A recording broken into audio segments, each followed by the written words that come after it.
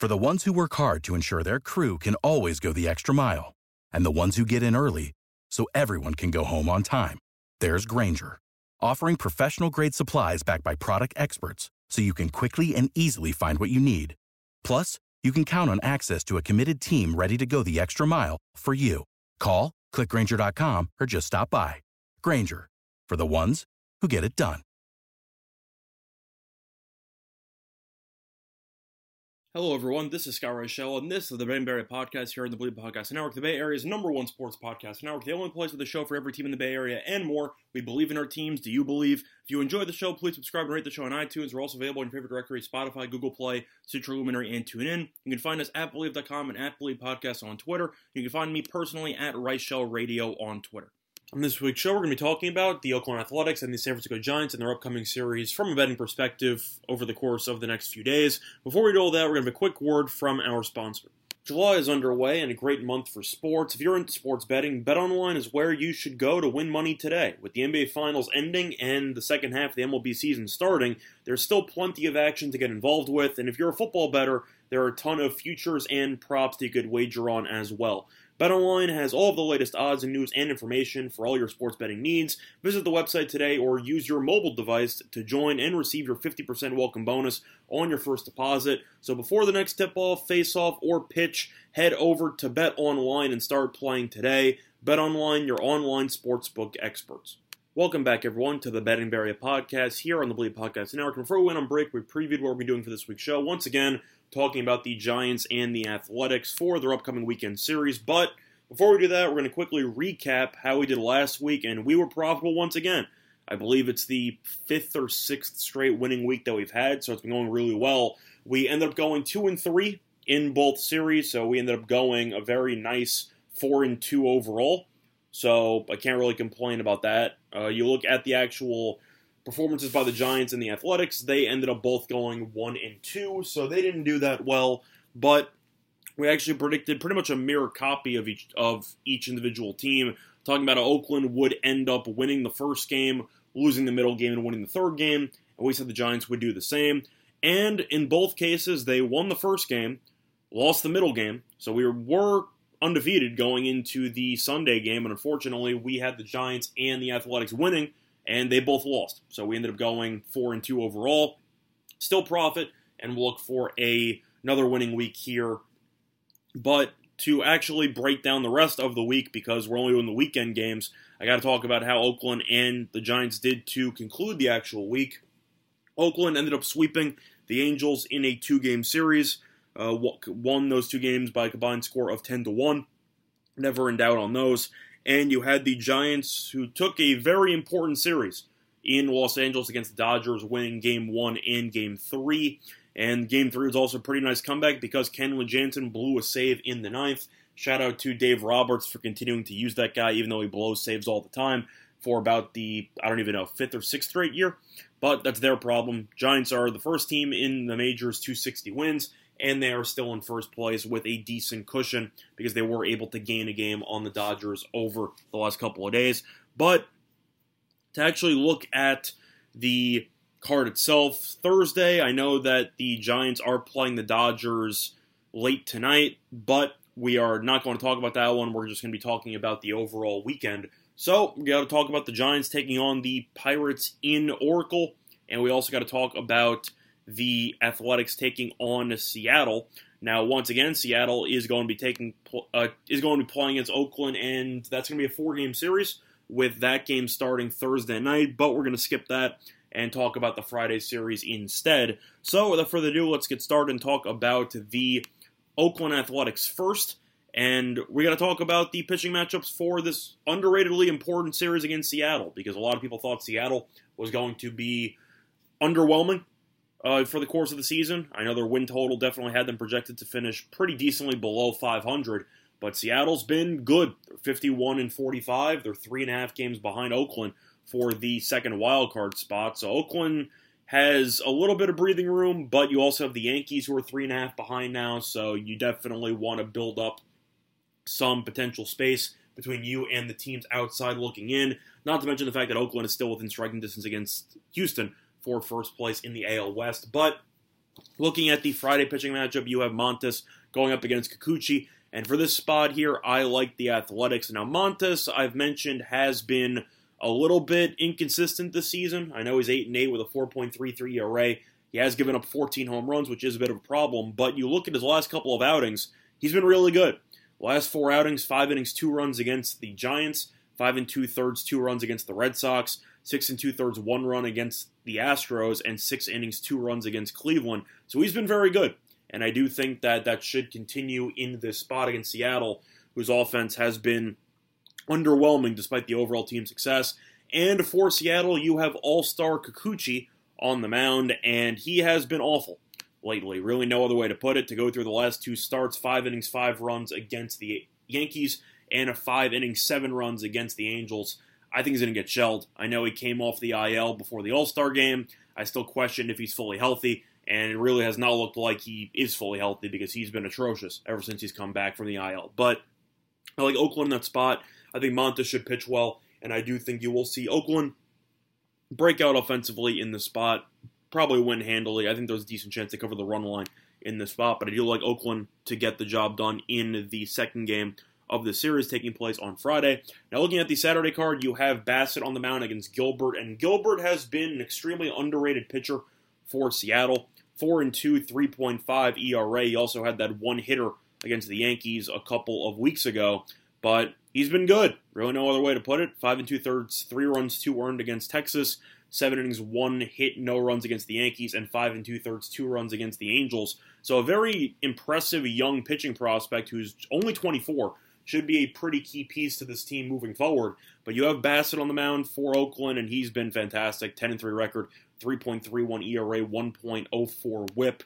And on the road, he's 6-0 with a 3.88 ERA. So he's been really steady, and lately he's been good as well. He had the one rocky start against Houston on July 6th, but the 4 starts before that, 7 innings in each of those other 4 starts, and he gave up 3 runs against Cleveland, 1 run against Texas, 0 runs against Texas, and 1 run against Texas. So kind of odd he faced Texas 3 times in about the span of a month, but he's pitched really well all season long, and I do think you will see a pretty close pitcher's duel in this spot, but I'm going to take Oakland.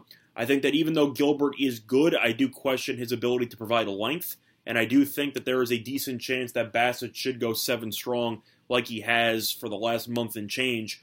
I do think that Seattle will hang around, but I think Oakland has enough in the tank to get the job done in this spot, and I do think that offensively, Oakland is just the better team. So I do think that will pay dividends in this matchup. But looking at Bassett and how the team's performed with him starting, of course, the 10-3 record kind of speaks for itself. But if you want to talk about his performances lately and how those have translated for Oakland, they have translated well. You can go through all of his starts this season, and the losses are few and far between. Oakland has lost only 6 of his starts, which is really insane because if you're doing the math at home, Bassett has started 20 games, which means that Oakland is 14-6 whenever he pitches. I think that'll continue, and I do think that Oakland will win the 3rd game of this series taking place on Saturday, and that's going to take us to the series finale taking place, of course, on Sunday. And for that matchup, you do have another interesting pitching matchup taking place as you have Cole Irvin going up against Marco Gonzalez. Now, Gonzalez, of course, was the best pitcher on the team last season and for the last couple of years, pretty much ever since Felix Hernandez left. But this season has not been too good for the lefty as Gonzalez is 2-5 with a 5.69 ERA and a 1.49 WHIP. I would have normally expected Seattle to ship him at the deadline. I thought that was going to be an option if Seattle was not in contention. However, Seattle is. So I'm assuming Gonzalez is going to stay put, and I'm assuming Seattle's going to hope he turns it around. I'm still skeptical on that. I think that as good as Gonzalez has been in recent years, the issue is that his stuff isn't very dynamic. He doesn't really have an explosive fastball. Mostly relies on some finesse and some off-speed pitches, which explains why he's averaging less than a strikeout per inning and why he's allowing 16 home runs in just 61 2/3 innings. So the long ball's been a problem, and I do think that will lead to some issues, we'll say, against Oakland's offense, which is capable of hitting a couple of balls over the fence. But Cole Irvin has been a pleasant surprise for Oakland, 3.42 ERA and a 1.18 whip. ERA on the road, 2.85. Last couple of starts, he's been very good. 8 innings, no runs against the Giants. 7 innings, 2 earned against the Red Sox. 5 innings, 3 runs against Texas. 7 innings, no runs against the Angels. I'll ride the hot pitcher here. I think it's also going to struggle.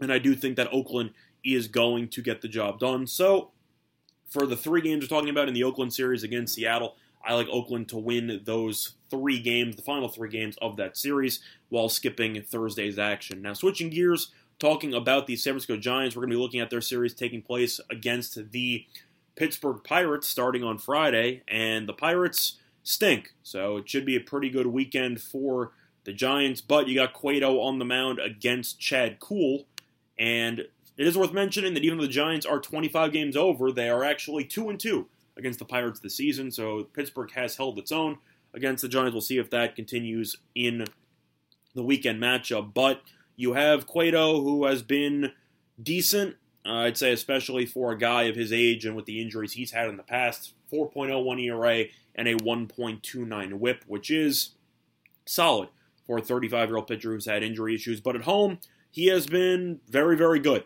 and that has been kind of the story with his home-road splits. At home, he is 5-3 record-wise with a 3.21 ERA.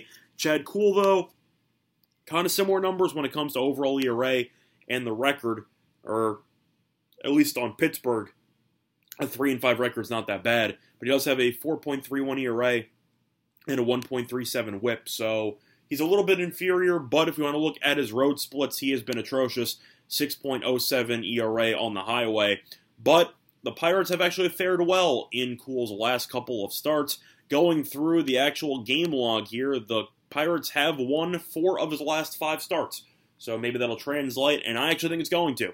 I am going to be picking the Pirates to win on Friday. I think that this game will be close. I think the Giants will be hanging in there, but I do think that Pittsburgh is going to win one of these games in the series, and I'm going to pick the game involving the pitcher who's actually been very good lately for Pittsburgh, who might be trying to boost his, I'd say, trade market right before the trade deadline. But I think Kuhl's going to pitch well, and I do think you'll see the Pirates win a low-scoring game. So, in a bit of a shocker, I'm going to be taking the Pirates to win the Friday game against Johnny Cueto. Now, looking at the Saturday game, you have Gausman against Will Crowe, and let's be real. I'm taking Gausman.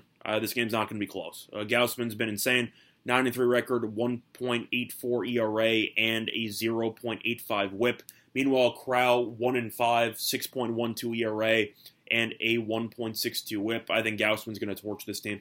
I think Gausman is one of the best pitchers in baseball, and with DeGrom being injured, he might arguably be the best pitcher left in the National League right now, which I know sounds crazy, but so far with this season, I think he's easily the runner-up to the Cy Young, and if DeGrom is out for the rest of the year, hypothetically, it's probably Gausman's award, so keep that in mind, but he did struggle in his last outing against the Dodgers, but the Dodgers, of course, still have a very talented lineup.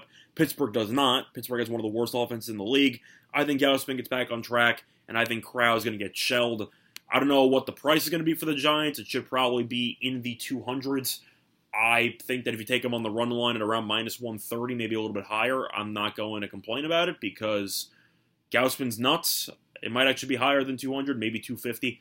But at the end of the day, Gausman's really good. Crowe's not. I think the Giants will end up bouncing back in a big way and winning this game by at least 3 runs. And looking at the series finale, you have Alex Wood going up against Brubaker. Now, Brubaker I actually am kind of fascinated by because he did have a pretty good start to the regular season. Then his numbers kind of fell off a cliff, but he's 4-9, which is hideous, but he does have a 4.68 ERA, which is not that bad for a 4-9 record, and you want to look at the whip, it is 1.2, so the whip's actually under control. The issue has been the home runs. He's given up 19 home runs in 92 and a third innings. I think Brubaker should struggle in this spot, because on the road he does a 5.33 ERA, and his last couple of outings have not been that good. 6 innings, 5 runs against Milwaukee, 5 innings, 6 runs against the Mets, and 3 2/3, 4 runs against the Mets. I think the Giants get to him early, and I think he's going to struggle. Meanwhile, Alex Wood has been decent. There's really no other way to put it. You want to go through his overall numbers, and 8-3, 3.77 ERA, 1.17 WHIP.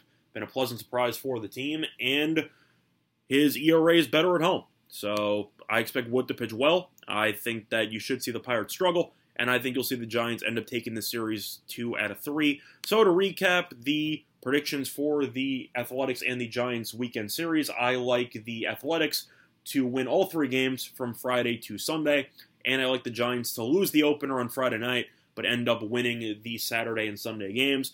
But that has been this installment of the Ben and Barria podcast. Good luck to all of you and respect the best today. Bye, everyone. For the ones who work hard to ensure their crew can always go the extra mile, and the ones who get in early so everyone can go home on time, there's Grainger, offering professional-grade supplies backed by product experts so you can quickly and easily find what you need. Plus, you can count on access to a committed team ready to go the extra mile for you. Call, click Grainger.com, or just stop by. Grainger, for the ones who get it done.